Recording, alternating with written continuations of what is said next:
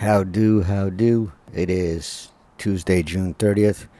Time for another edition of the Come On Now MMA podcast. I am your host, Trent Reinsmith. And first topic today is going to be John McCarthy saying that he convinced a cage-side doctor that John Jones should be able to continue in the first Alexander Gustafsson fight, when the doctor came in and wanted to stop the fight for the bad cut that Jones had over his eye.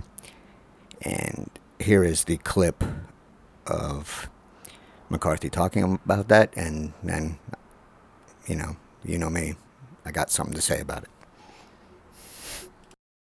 John Jones thinks that I hate him, right? Yeah. He actually at one point, when before, I'm trying to think, it was the Daniel Cormier fight. He says he came out in the media and said he didn't want me doing his fight. It was because of the fight that he had with Vitor Belfort in Toronto, Canada, where, there was a kick thrown and stuff. It's okay that John, he feels like, he doesn't like me. Is it that I didn't like John? No, I really did like John. And I'll be flat out honest. John would have lost his world title if I wasn't doing his fight at UFC 165 when he fought Alexander Gustafsson. There's not another referee that would have told the doctor, no, I'm not stopping the fight, and let him go out for the fifth round and let that fight continue, because referees are not going to put their career on the line for the fighter. They're going to say, you want to stop? They're going to do this with their hands, and fight's going to be over. And Wait, Alexander Gustafsson is going to be the winner. Remind me, what happened? When John Jones fought Alexander Gustafsson, he got hit with, I think it was I want to say that he got hit with a right hand, but it was on the right eye in the first round, split his eye open. And he went through the fight, went through the second round, third fight. And the cut got a little bit worse in the third round. At the end of the fourth round, the doctor came in and he looked at me and he says, I don't like the way his eyes look. I think we should stop the fight. Oh. And I had looked at it, and John had just won the fourth round, came back because Alexander was winning it. John came back and had won and almost finished Alexander in that fourth round. He was the champion, and he's fighting, he had been fighting with that eye the way it was for the entire fight, and never was, dabbing at or anything. And I looked at him, I said, Doc, he just won that last round. I don't think we need to stop this fight. And he goes, I don't like it. I said, I'll tell you what, we're going to let the fight go on. And if I see that cut change at all, I'll stop the fight and bring you in. Right. And he says, oh, okay. And he goes out, and to myself, I'm thinking, I am never stopping this fight. Okay. Because I'm not going to take someone's title based on a cut that, it's not a bad, I know what bad cuts are. And, I'm not saying I'm smarter than the doctor, but when it comes to injuries and fights, I'm smarter than the doctor most of the time, especially when it comes to cuts. I know what's a bad cut. I know what's not. And that fight should never have been stopped for that cut at that time. So, but, so that's how much I hated John. I basically put my butt on the line because it was the right thing to do. So I have mixed feelings on this one, and that's because of what the situation was. So if the doctor actually came in to stop the fight, if he looked at the cut and his intention was to stop the fight, I think McCarthy was in the wrong here, because I don't think a referee should be able to tell a doctor that no, he's not stopping the fight because of how the previous round went. That just seems like a slippery slope, because say a doctor comes in and wants to stop a fight because he sees the eye is damaged, or the orbital bone is damaged, or there's a possibility of further damage to the facial structure in some way. So, and then the referee says, no, I'm not going to do that. That can't happen. So if McCarthy did overstep his bounds there and prevent the doctor from stopping the fight, that that should be something that Gustafsson and his team might be able to. I mean, not that it's going to make a difference at this point, but they should file a report at least that this should not happen, because the doctor is there as the ultimate arbitrator of what how the fight should end. And if the doctor says I'm stopping it, then that should be the final word, because a doctor knows more than a referee. So if the cut was bad and there was damage beneath the cut, or damage to the bones, or further a risk of further damage, then and McCarthy talked the doctor out of it, that's a risky proposition. Now, I should say that I looked for this on the tape of the fight. I could not find that the doctor entered the cage. And I can't find that he spoke to McCarthy, so I don't know how this went or where it went on, or even if the doctor looked at the cut, or if he was just observing it from cage side. So that's the other thing about this. If it was a consultation between the doctor and McCarthy, and it was more or less I don't like the way that looks, then I think McCarthy is okay here, because he's just trying to say, all right, it looks bad, but it's just a cut, and I think he can keep going, and we'll keep an eye on it if it gets worse. And that we've seen that discussion many times. From either side will say that. The doctor will say that to the referee, or the referee will say that to the doctor, that we're going to keep an eye on it, and if something comes up where it looks like it needs to be stopped, we'll stop and have you come back in and take a look at it. So I think that would be okay. But from McCarthy to, if it was the other situation where the doctor actually came in and said, I want to stop this fight, that can't happen. It puts too much on the referee, and it could become very dangerous if that becomes the norm, or even if a referee tries to convince a doctor that the fight can go on. The doctor can't and shouldn't do anything but look at the fighter and use his or her judgment if this fighter can continue. And no referee should be able to interfere with that. So I think I'm going to have more on this on Bloody Elbow soon. So keep your eyes open for that. Dan Hooker had a hell of a fight on Saturday. He went 5 rounds with Dustin Poirier, lost the unanimous decision, and then he had to hop on a plane, fly back to New Zealand. The flight to New Zealand, total flight time, are usually in the 20-hour range. I've flown there 3 times. It's a long flight. Luckily, it's mostly overnight.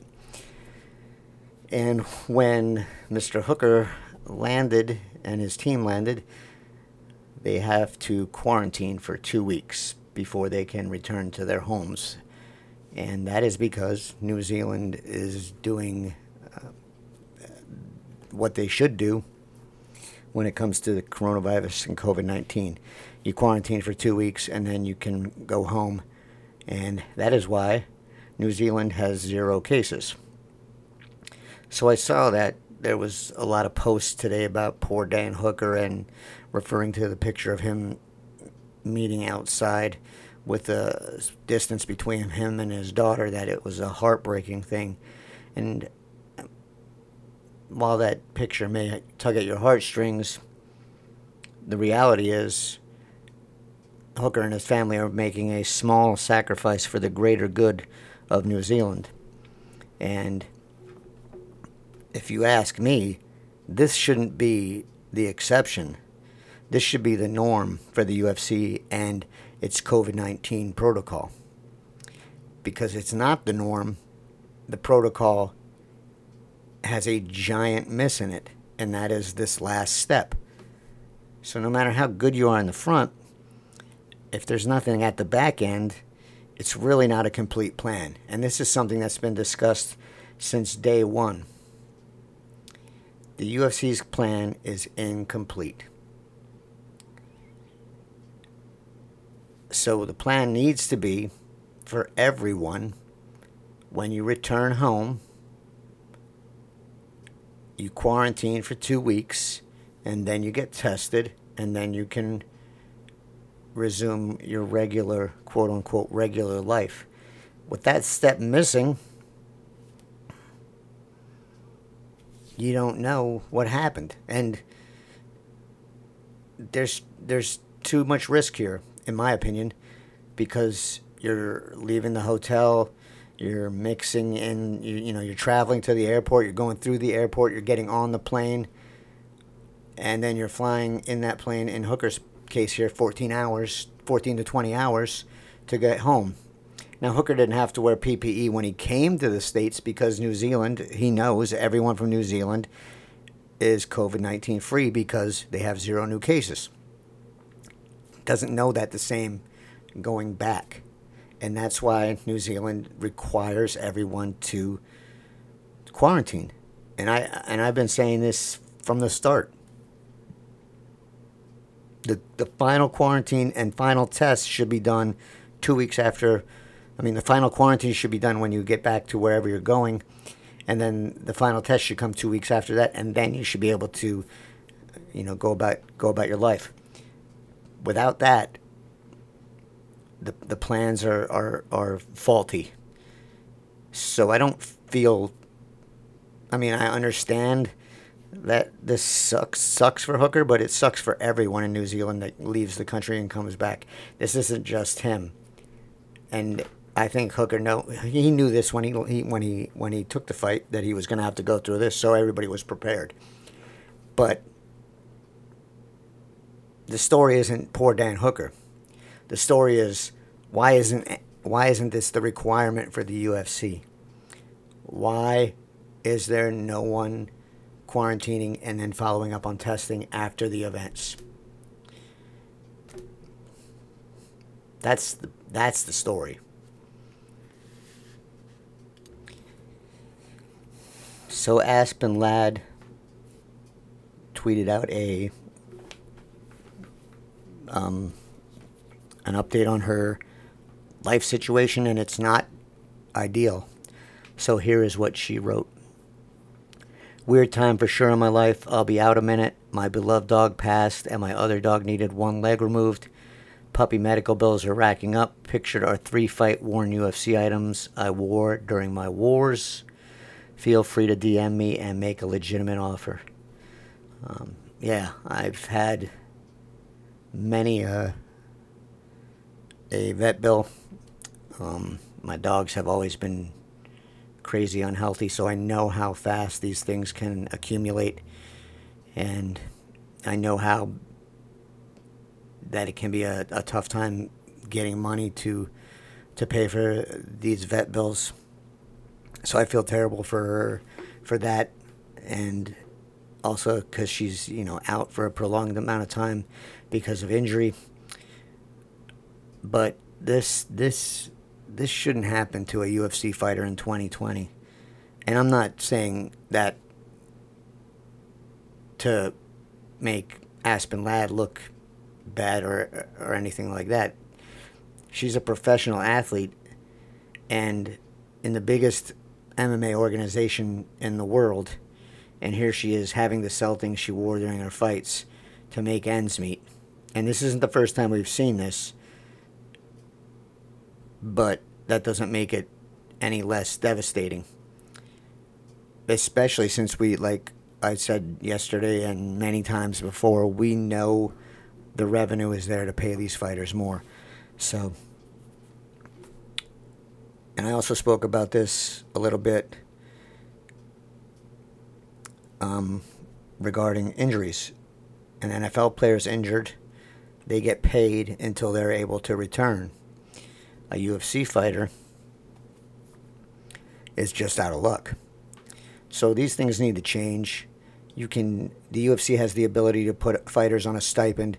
The UFC has the ability to pay fighters a salary.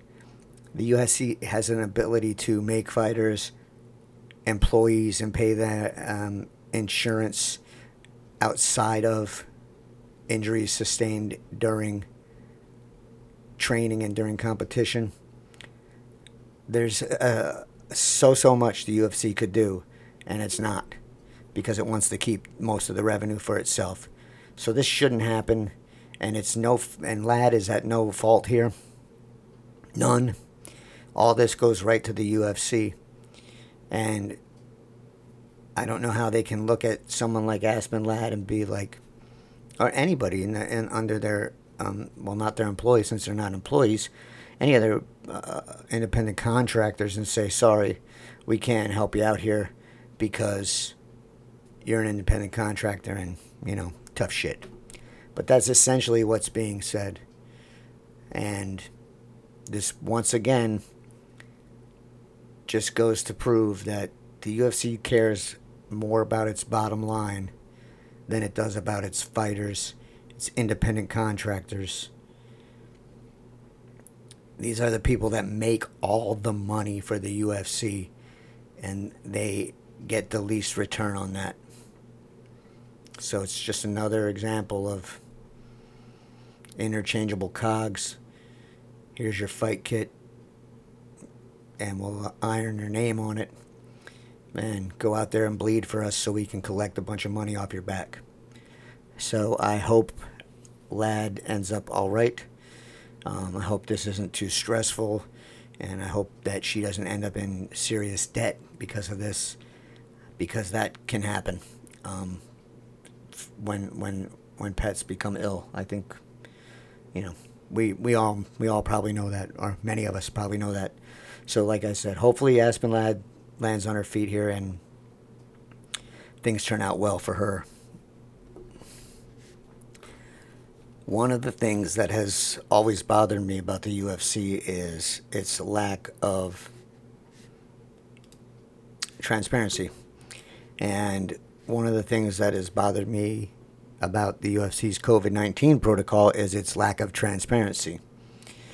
And so we found out today, thanks to MMA fighting, that American top team jiu-jitsu coach Marcos Damata, D-A-M-A-T-T-A, I don't know if I'm pronouncing that right, probably not, but he tested positive for COVID-19 on June 25th and has been quarantined in a hotel room in Las Vegas since then.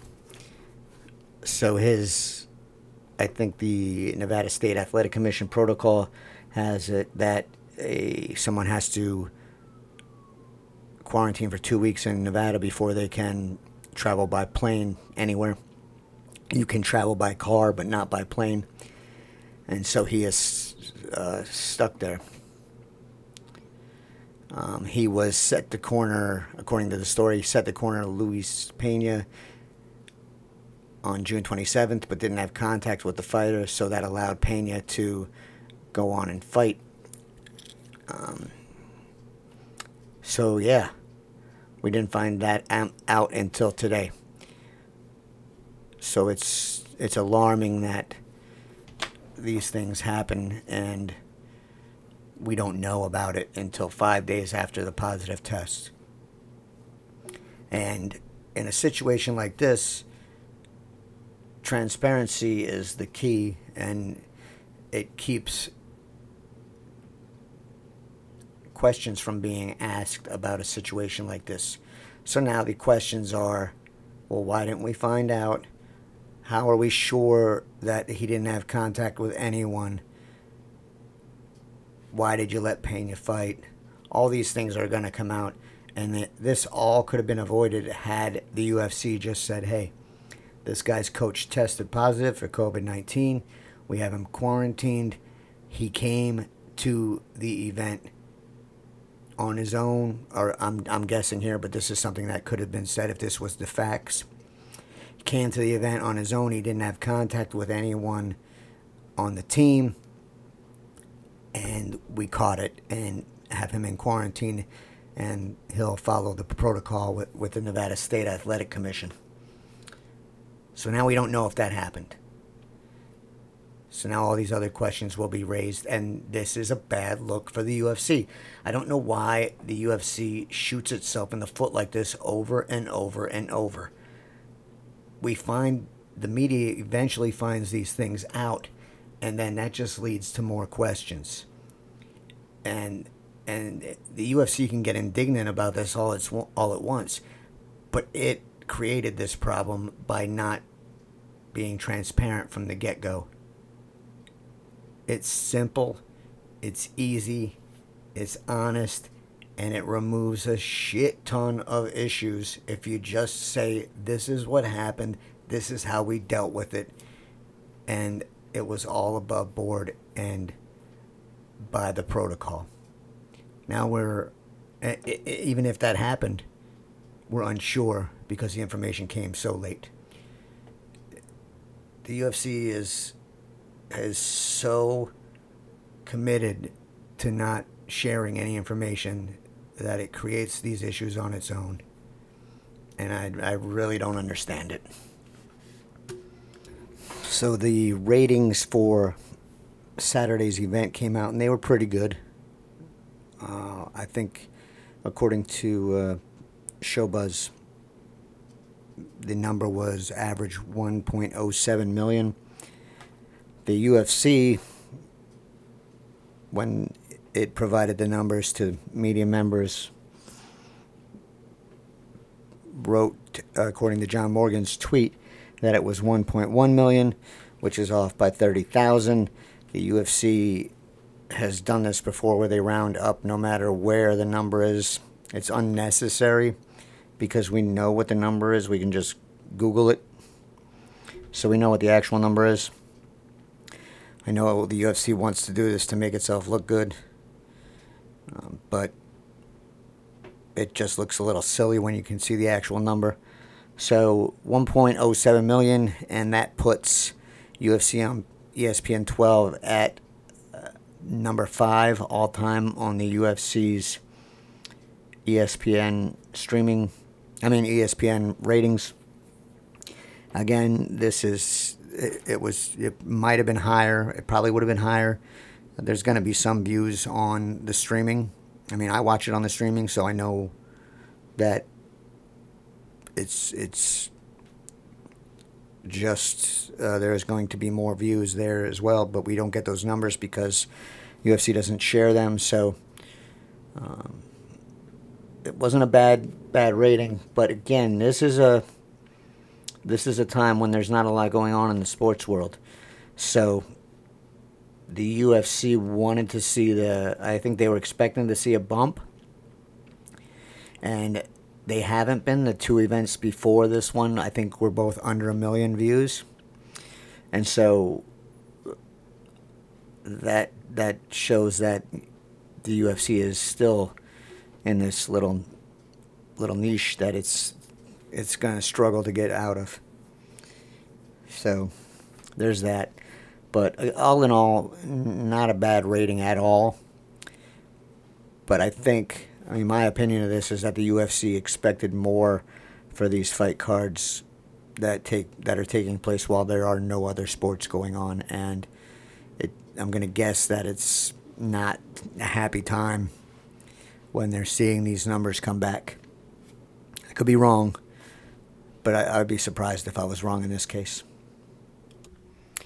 And with that, that's a wrap for today's Come On Now MMA podcast. Until tomorrow, stay safe.